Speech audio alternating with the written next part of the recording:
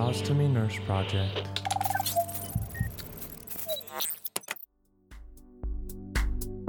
Hi everybody and welcome back to this week's episode of the Ostomy Nurse Project. In a very similar fashion to last week where we focused on chemotherapy with a stoma, this week's episode is looking at something slightly different in the form of having radiation therapy or radiotherapy and living with a stoma. So there's going to be a lot of elements that are crisscrossing and quite similar to the previous episode. But if this is the first one that you've chosen to tune into, you might be a person who is about to undergo a course of radiation treatment prior to having a stoma formed. You might already have had a stoma formed and you may have been given the news that you are about to undergo a course of radiation treatment or radiotherapy. You might be a person who is looking after somebody who's received this diagnosis and is about to undergo this treatment, or you might be a healthcare professional or somebody caring for someone who is undergoing this treatment or has undergone this treatment and may or may not be suffering from some side effects at the same time as living with a stoma. Now, as part of today's episode, I wanted to do something a little bit different and I wanted to provide you with an interview of somebody who actually works in the field. And I thought it might be an interesting way to get a decent perspective of someone who works in that area as opposed to me working solely in stomal therapy. It's always nice to get the perspective of another professional who looks after radiation treatment. Today we are joined by somebody who I get to chat to because he is currently on leave from his job. It is my brother Owen. Say hello. Hello. And he is a radiation therapist at a cancer treatment centre here in Victoria. So I'm very lucky that I get to interview him today as part of this episode to do with radiation therapy and living with a stoma. And so we're going to be asking a couple of questions related to radiotherapy or radiation treatment for people living with a stoma. And I hope you guys will find it interesting. Now, I obviously know of the different types of radiotherapy, like internal radiotherapy and stuff for thyroid cancer, which is a liquid version and that. But what do you do in your particular job? What kind of radiation do you do? Well, the bulk of my job is using external beam radiation, so using high-powered linear accelerators. Yep. Which is sort of the most common treatment you'll see. A big machine takes up, an entire room, specifically designed, lots of super thick concrete walls, that sort of thing, because it probably requires the least amount of ancillary people to operate. So we use it most frequently pretty much all across Australia, actually most commonly across the world. We don't have the danger of a live radiation source that brachytherapy, which is the internal therapy, has. But then there's newer technologies within internal radiation using an artificial source, like the linear accelerator, but very low energy during surgical purposes, where they actually put the machine inside a surgical cavity and turn it on for a short moment, and that will become a sort of a radiation sterilised area. Do you do that, or that's a separate person that does that, like in theatre? The radiation therapists are there because we're the ones that hold the therapeutic radiation licence. The physicist that would attend calibrates the machine, obviously, to the environment. So theatres can be hot, cold, high pressure, low pressure, quite variable. Yeah. And then, of course, you've got anaesthetists, surgeons, that sort of thing, the radiation oncologist, which is the doctor that prescribes the radiation. Mm-hmm. But for us, we're the specific ones that have to turn on the machine because we're the only ones that have the licence to deliver it for a therapeutic purpose. When you do it in theatre like that, does that affect, is that a risk to the people around the patient or is it not? Yes, it is. There are Do they have to dress funny or stand behind a lead shield or something? Yeah, there are some specific mobile shielding walls that get put around the machine, that sort of thing. Cool. Basically, it just looks like thick pinboards, but they're specially lined shielding walls that have various levels of lead and polymers and that sort of thing to help sort of shield the radiation. So everybody sort of leaves the room to an extent. As much as they can. That's right. The anaesthetist make sure they keep an eye on their machinery. Some mobile cameras can help. I think one of the mobile walls has a like a lead glass window in it, so people can look through, see the machine. It's really sort of rudimentary in the way it shields, but because it's low energy, similar energy to an X-ray machine that would take pictures of bones and that sort of stuff, but sort of ramped up a little bit. It doesn't require a massively designated room to protect the people around it. So they could sort of move it mobile-wise, theatre to theatre. When we're talking about obviously the exposure of different people to radiation, how long exactly have you been doing your job? I've been doing mine for 16 years, probably 16 and a half now. And how do you protect yourself from exposure to radiation in your job? Well, the way that we use our equipment, we've got specially designed bunkers and rooms that have a lot of forethought engineering and testing that go ahead before they're allowed to have public use. That's basically providing our protection. There's nothing we can do to specifically protect ourselves apart from using the rooms that are designed specifically to shield us. We operate the machines from locations that are never in the way of a direct beam. We have monitors, as every radiation worker in Australia does, just to monitor our exposure. How does that work? Is that like a necklace that you wear? No, it literally just looks like a pin badge, but slightly less glamorous. So. And do you know what the measurement is? Because during the podcast, I've made a couple of references to how they measure units of radiation, and how there's been the recent HBO series with Chernobyl, and they talk about Rontgens, which is obviously after the guy that discovered it, and then they talk about sieverts and millisieverts. Do you know what they measure it in? Yeah, our exposure for some strange reason is measured in millisieverts. Probably because it's the smallest measurement, I think. Yeah, so the tolerance to public and to workers, they vary slightly. Obviously, we're around it all day, so we have it measured at a slightly higher rate, but our exposure level is actually very low. The measurement of Rontgens is a very old measurement, and it basically doesn't get used so much nowadays around the world. I think it's quite a big measurement too. It is. Basically, we use a measurement of grey nowadays, which is basically the measurement of Rontgens, but I think to 1/100th. Okay. If I can remember correctly. We basically, ever since I've started, we've never referred to Rontgens as a measurement of dose unit. It's pretty old. It's always, it's always been grey, and I think that's the standard, the international standard of dose delivered. And in your 16 years of being a radiation therapist, have you ever had any reports that your exposure is too high? No, never for myself, never for anybody else. There have been occasions where people have accidentally left their monitoring badge in a treatment room. It's fallen off them. It just clips on with a little alligator clip. Yeah.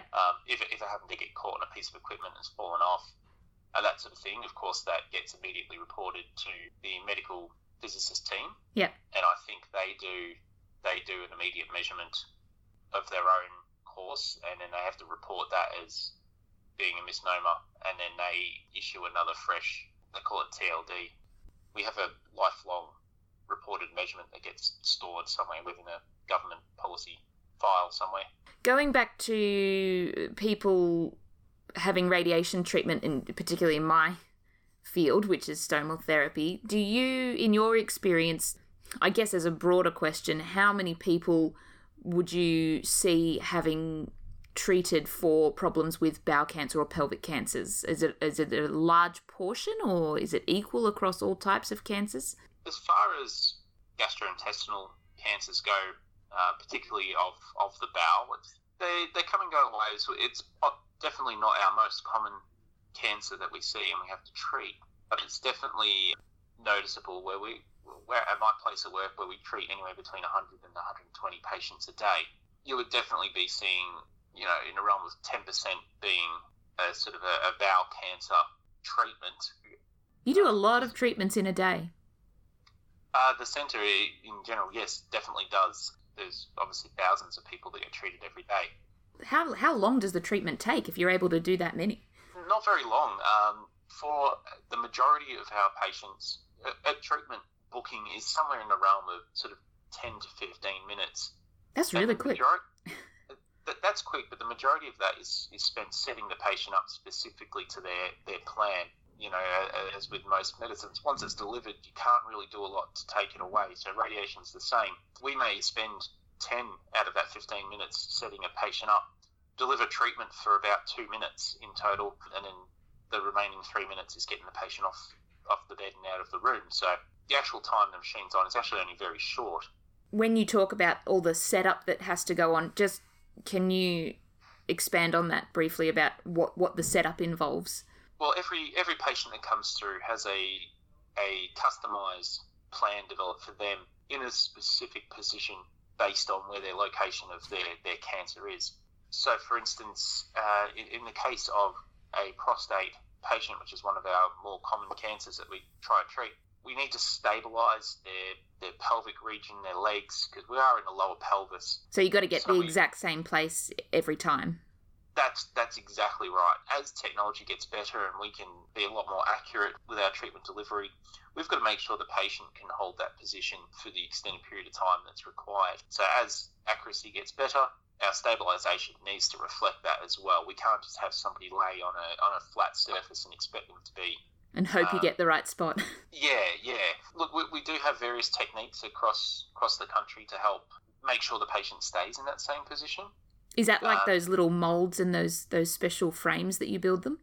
Yes, depending on the site. We use a lot of commercially produced stabilisation pieces that go underneath knees, underneath feet, underneath shoulders and arms, that sort of thing. And then we do both commercially produced and non-commercially produced, just internally produced stabilisation pieces, such as those custom moulds using a thermosetting plastic. So in other words, get a plastic mesh, heat it up in some hot water, stretch it over the particular piece of the body, and mould it around the patient so that once it's set and we take it off, it maintains their position throughout the entire treatment course. And now I've treated people who have recently undergone a course of radiation therapy and they talk about their little tattoo marks that they get. What are they about? That's another assisting thing that a lot of centres use. It's been long used to get a uniform piece of anatomy. So where we would palpate particular landmarks or identify particular landmarks of the patient, between two different staff, we could palpate it slightly differently, which can introduce a level of error. So at the very beginning, when they go through the planning stage, if they get tattooed in particular positions, and these tattoos, they are only tiny, they're the size of a pinprick, that then stays as their uniform identification marks throughout all their treatment. So there's no mistaking that even if two people palpate the same thing differently, the tattoo will always be where the tattoo is, which has been used from the very beginning. Do you deal directly with patients, like other patients with stomas exposed? Do their pouching systems ever get in the way? Does it ever make it difficult for them to receive treatment? It can do. We don't generally remove them at all. Well, you wouldn't want to. No, definitely not.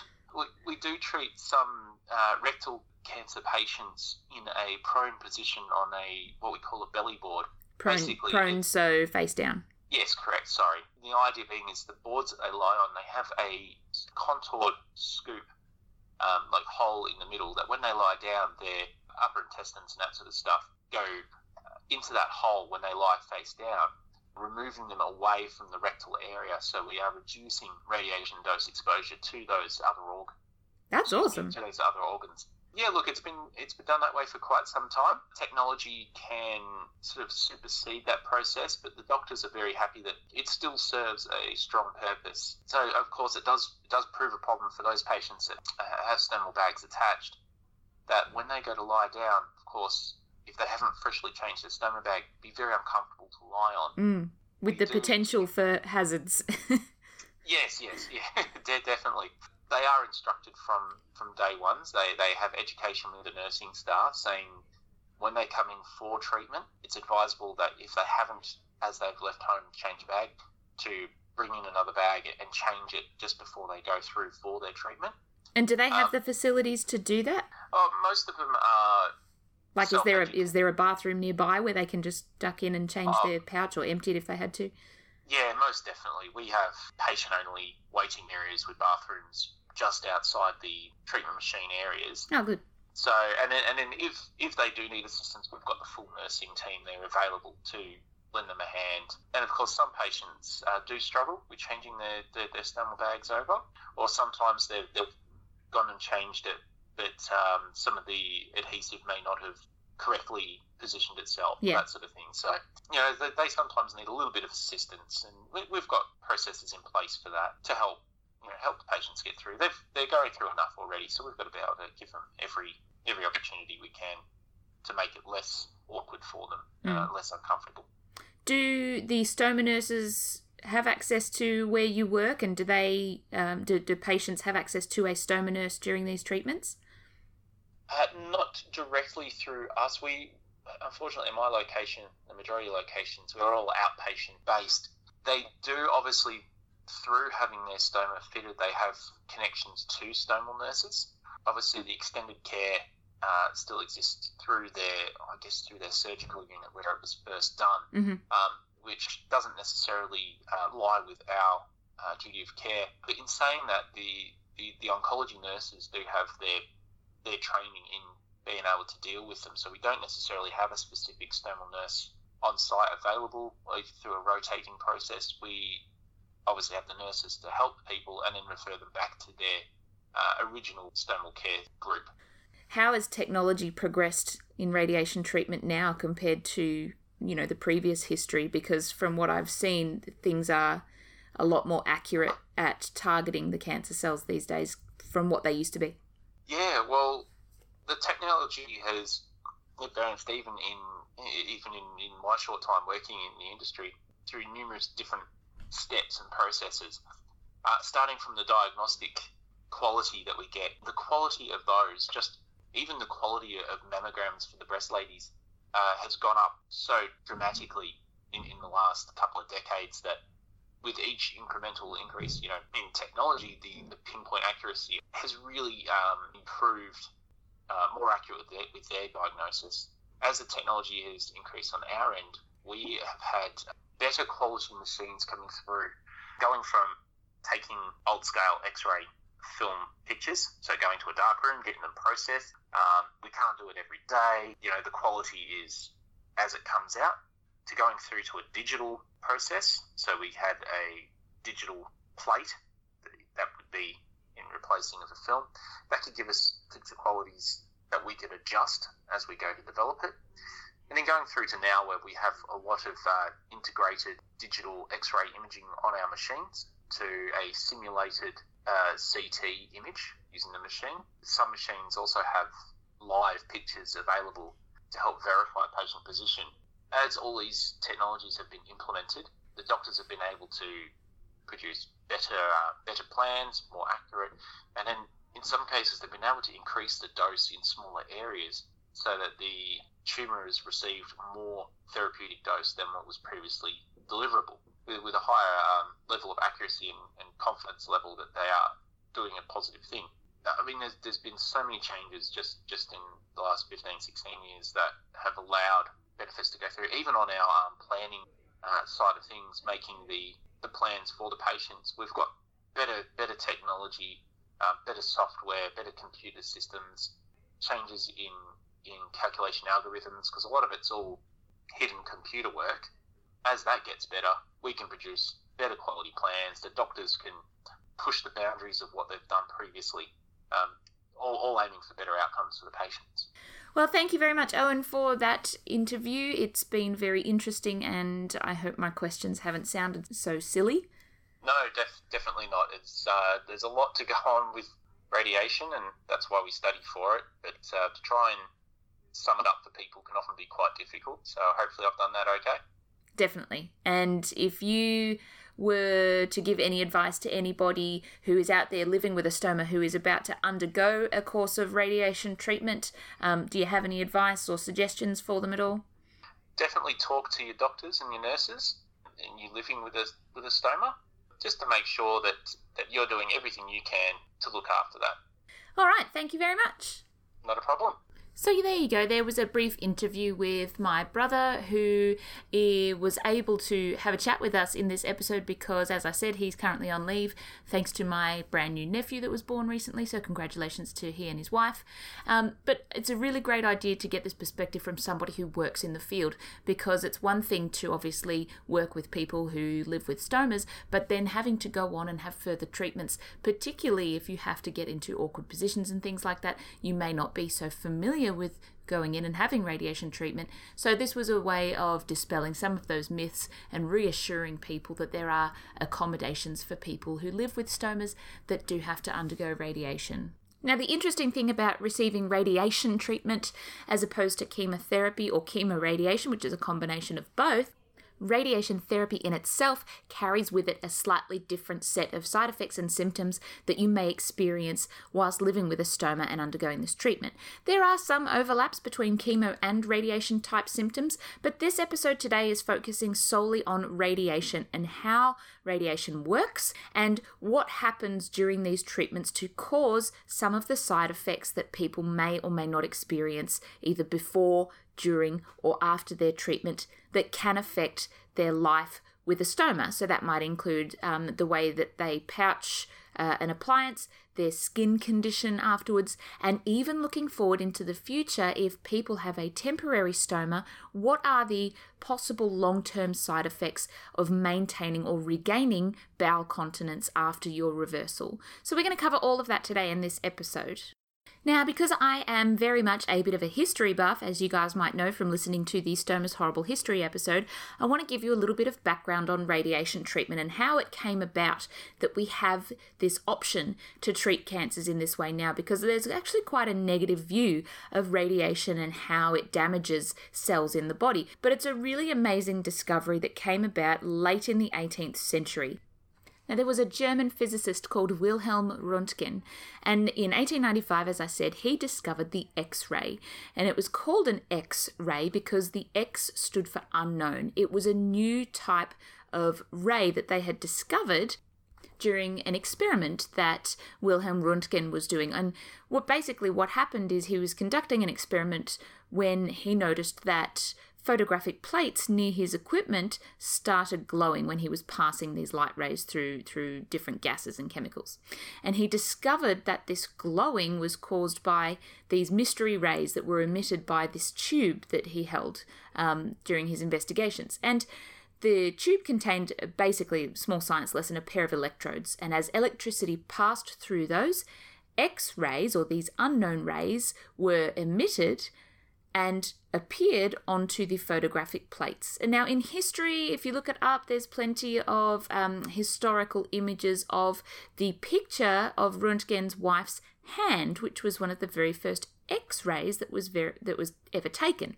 So Röntgen published this work a couple of months after this, and it was revolutionary because these pictures of the bones in his wife's hand were the very first pictures that we could see inside people, basically. And this basically made Wilhelm Röntgen a famous celebrity in terms of the physics world. And it's important to mention his name because going back to the Chernobyl miniseries, you might have, for those of you who watched it, you might have seen the scene where they went in, drove a truck towards the nuclear reactor to measure the amount of radiation that was being dispelled from this fire.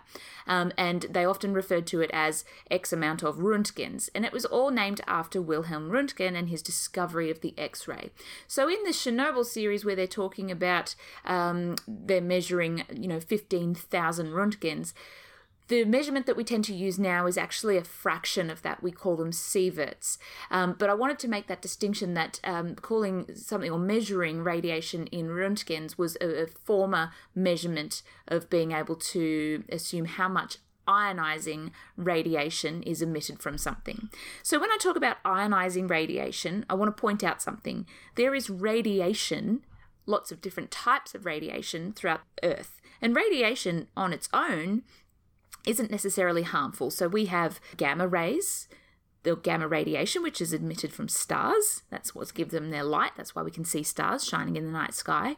We have solar radiation, which is from the sun, where we feel heat on an asphalt pavement on a hot day, where we feel warmth from the sun, and we sometimes get sunburned. That is solar radiation. And then we've got lots of different things like radio waves that we listen to, Wi-Fi, those sorts of things are all forms of radiation and radio waves. So radiation in itself is not harmful. What is harmful is when we start to get into the type of radiation that becomes supercharged, for lack of a better term. And it is this supercharged or super strong emitted radiation from things like UV, X-ray, and gamma ray, which is high energy radiation, that can become harmful to us. And going back in history again to Wilhelm Röntgen's wife and that historical X-ray picture of her hand, complete with wedding band and everything, throughout the studies of radiation, there were many people like the Curies and obviously the Röntgens who didn't understand its true power at the time. And so they went on historically to develop horrendous radiation burns and later on died as a result of long-term radiation exposure.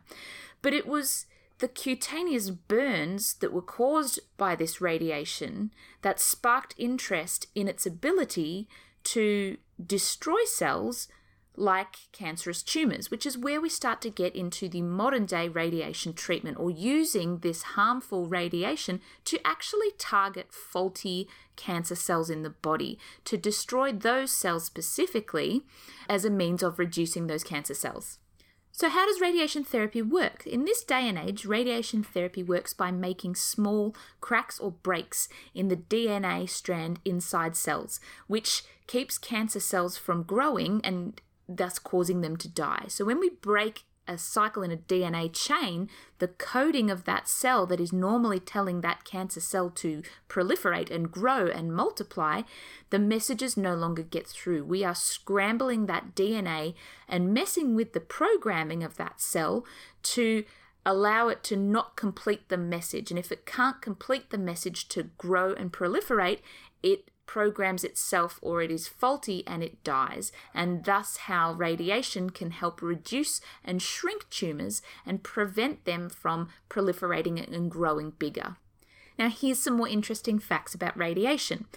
If too many cells are exposed to radiation, it changes the chemicals and the DNA of those cells permanently, and it splits the DNA chain. So as we know, a DNA chain is a tightly bound double helix with all that information in it.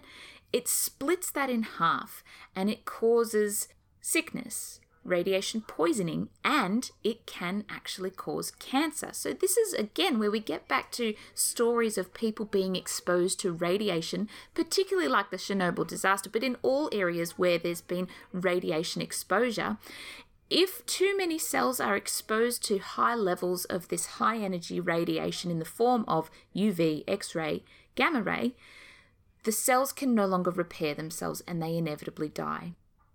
Now, in terms of using X-ray beams or radiation beams to treat cancer, radiation can pass through flesh, any sort of flesh, as we know from the X-ray from Röntgen way back in 1895. So we know that radiation can pass through flesh because flesh is 70% water. So these rays are strong enough to penetrate through flesh. Radiation gets partially blocked by things like bones, as we know because they show up on an X-ray, partially blocked, and is fully blocked by things like lead. So lead is too dense for radiation to pass through. And that's why when you go and have an X-ray, they put those lead vests on you, or they put those lead blankets.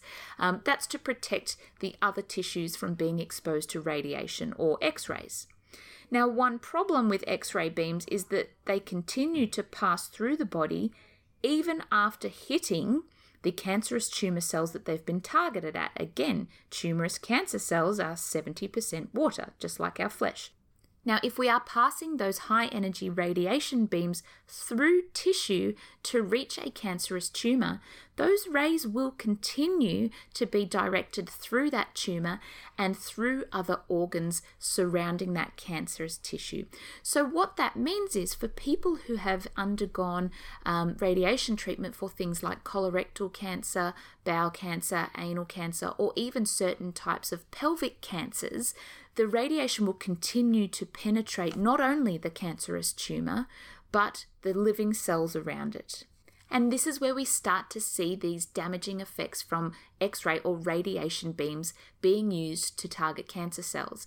And it's a little bit similar to chemotherapy in the sense that although chemotherapy is more of a non-selective drug that changes the chemical activity of tumorous cells, chemotherapy in itself doesn't discriminate and it can affect all rapidly dividing cells, as I mentioned in the previous episode. Radiation, although it is highly selective at being able to be pinpointed at the direct line of a cancerous tumour, it still needs to pass through other areas of flesh and out the other side to get to that cancerous tumour cell. So that means that we inadvertently apply radiation to all other tissue cells around that tumour, and that's when side effects and symptoms of radiation damage can occur to those areas, and I'm going to explain how that manifests and what that looks like and feels like later on in the episode. Now, since radiation has to travel through healthy cells, these healthy cells, as I said, may get damaged. Healthy cells in the human body normally repair themselves. A human body has a very good capacity to heal its own tissues.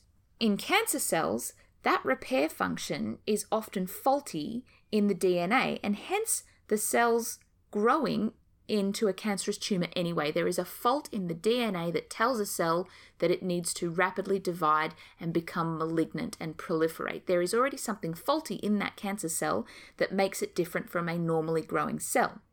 So whilst our normal human cells can often repair themselves after radiation treatment, the faulty cancer cells often cannot. And so the cancer cells can't repair themselves, and so they reduce and they die. And this is part of the sole purpose of having radiation therapy to treat cancerous tumours. Now, that's also why that they often give you a break in between radiation treatments. So you might have one session, wait a week or 2 or 3, however long, and then go and have another one. It gives the body time to repair the healthy cells in between treatments before going back and inflicting radiation on those same cells again to get to that cancerous tumour, in the hope that the good cells will continue to repair themselves as the human body does, but that the cancer cells will not be able to reprogram and will die off. Now, what does that mean for people living with a stoma and dealing with any effects or symptoms as a result of radiation therapy? Now, at the start of the episode, I talked about the fact that radiation can cause signs and symptoms due to the treatment, and that can involve what we call things like radiation recall, which is a rash, almost like a sunburn type rash, and that can occur in the areas receiving the radiation. So the direction or the areas of flesh or tissue that are exposed to that radiation can develop a sunburn-like rash. And we do often treat these types of burns. We often get patients in the hospital who suffer from radiation burns from mild to severe, depending on how many times they've had that same area zapped. So with each incremental administration of radiation, they have to be directed and targeted through the same site each time to make sure that they're getting as much of the tumour as possible.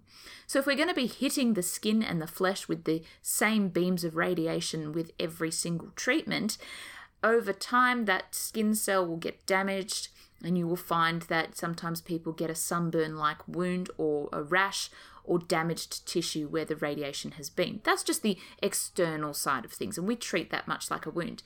But if you're a person who lives with a stoma and you are having radiation treatment near that area, you may find that depending on the direction of the radiation or where it has been inflicted on you, you might develop some skin damage in or around or close to your stoma, which can have detrimental effects when it comes to your pouching systems. And much like the chemotherapy episode where I talked about your predisposition for bruising and bleeding, if you are developing radiation burns and they do turn into full-blown wounds on your skin or cutaneous wounds, they do require treatment. And that can mean that with wet, exudating wounds that can be quite painful, your pouches may not stick. And so this is where your stomal therapy nurse can get involved and recommend wound care treatments underneath your stoma appliance or products and accessories that may help you to heal that wounded tissue as a result of radiation so that you can get your pouches to stick effectively. And these are things like your pastes, your powders, your seals, even certain types of wound dressings that may be compatible to be put on wounded skin underneath your ostomy pouching systems, and that can be left in place to heal that tissue so that you can get a good stick and secure fitting pouch so that you don't have leaks and further skin irritation. Now, looking a little bit deeper into the skin and into the flesh, as I mentioned, that radiation passes through one side through the cancerous tumour, through those cells, and straight back out the other side. So internally, with enough repeated radiation exposure and with each subsequent healing episode, we're creating wounded tissue with each treatment. And as we know in part of Wound Care 101, when wounds heal and close over, they create scar tissue. And scarring is the close-knit collagen fibers and the very fine microfibers that knit together to hold that wounded tissue back together again. So with each repeat administration of radiation to the same tissues over time, those tissues can actually develop scarring from radiation, and these can have permanent effects on your insides, particularly in your abdomen. So these are things like adhesions, where the scarring sticks together or sticks to one another and causes blocking inside the abdomen, particularly in the intestinal tract. You can also get nerve damage from repeat scarring on the nerve tissue itself. So those nerve pulses and the information and electrical activity trying to pass through the nervous tissue may not effectively get to the other side and transmit those messages. And the resulting nerve damage can play a part, particularly in your bowel function. So some people can develop diarrhea, high output, loose output, constipation, as a result of the nerve damage and the scarring on those tissues that can prevent your bowels from functioning efficiently. Now, as I've mentioned in the previous episode about chemotherapy, if you are having issues with the bowel function in terms of sensitivity, it may cause you to have loose output from your stoma. So if that's the case, talk to your stomal therapy nurse, because we can advise a high output option for the type of pouch that you use. Or if you are a person who uses perhaps a closed bag, if you happen to have a colostomy, we might be able to suggest a temporary drainable version if you do happen to suffer from loose bowels or problems with your bowel functions. So it's always important to get in touch with your stomal therapy nurse if you have concerns about that. Now, the only other thing that I wanted to touch on today is a little bit different, because it actually starts to talk about what happens after you have your stoma reversed. So for those of you who are fortunate enough to be given the option of having stoma reversal, which is where the stoma gets put back together and we reconnect and restore continuity of bowel function. So the area that you had treated down low in the pelvis is all put back together, and we can assume passing bowel motions in the normal fashion by sitting on a toilet. Now, throughout the course of radiation therapy, as I've just spoken to you about, the relevant scarring from repeated radiation treatments can cause irreversible scarring and damage to the rectal tissue, or perhaps in the lower colon or in the pelvis itself. And if that damage is too severe, the nerves will no longer be able to restore proper bowel function as it once used to, and the fibrosis in the bowel from the repeat scarification of treatment can actually reduce the colon and the rectum's ability to stretch and perform that storage activity that it would normally do. So when fecal matter sits down into the rectum, we hold it there and store it until such time as the nerves are stimulated to send that message to us that we need to sit down and have a bowel motion. If you've undergone a course of radiation treatment and you've had particularly severe scarring effects from that, sometimes after reversal the damage is too great to those tissues, and you may find that continuity of bowel function will never be the same again. And this is where some people can suffer things like bowel incontinence, fecal urgency, which is where you have to get to a toilet very quickly, otherwise you feel like you're not going to make it, or perhaps even fecal frequency, which is where you feel like you have to go to the toilet many, many times in one sitting. You may have the sensation that you're getting incomplete emptying after you've had a bowel motion. Or you may find that you end up having symptoms of constipation where you are not able to evacuate the bowel completely, and satisfactorily, which means you're not passing those stools effectively as you would prior to having that radiation treatment. And so this starts to breach into the continence realm, but I just wanted to pinpoint the fact that sometimes after radiation treatment, people who were considering having their stomas reversed prior to that may run the risk of developing these after treatment symptoms, so after reversal symptoms. Not everybody experiences these symptoms, but I definitely think it's something to consider when you are contemplating reversal. And this is a conversation that you would have perhaps with your oncologist or your colorectal surgeon when it comes time to discuss the options for reversal. There are many, many people who choose to keep their temporary stomas, and those stomas inevitably become permanent stomas. Depending on the severity and the degree of scarring down in the bowel and the chances of being able to regain bowel continence again, that is sometimes a determinant in whether somebody decides to keep their stoma or to have it reversed still. And some people live quite happily if they decide not to be reversed. They choose to keep their ostomy appliances and continue that way because it becomes familiar and that's what they know and that's what they're comfortable with. The connotation is, well, if I've lived with this bag for so long, I'll just continue to do that. However, there's just as many people that do want to be reversed. They want to have the opportunity to restore their bowel function and maintain a sense of continuity. I just think it's important to point out that sometimes that's not always the case, and later on down the track, after your stoma reversal, you may go on to develop some of these symptoms of radiation damaged tissue, which can cause some changes or sometimes even permanent effects to the nerves and the scarification in that delicate bowel tissue. Now, if that's something that does concern you, please, again, get in touch with your stomal therapy nurse or get in touch with your colorectal surgeon to discuss those options. It's always worth having that conversation with a specialist to see what the options are before, during, or even after radiation treatment, if you are a person who has a stoma, to contemplate whether reversal is the right option for you and whether it will be possible in the future to restore your bowel continuity if you have a temporary stoma. All right, everybody, well, that's pretty much it for this week's episode on radiation therapy and living with a stoma. I hope you've enjoyed it. Again, if you guys like the content that you're listening to, please feel free to rate us or leave a comment. We are on Apple Podcasts, YouTube, Spotify, and Podbean if you want to find us in any of those places. Tune in next week, guys, for another episode of the Ostomy Nurse Project, coming to you from down under, just like where your stoma is.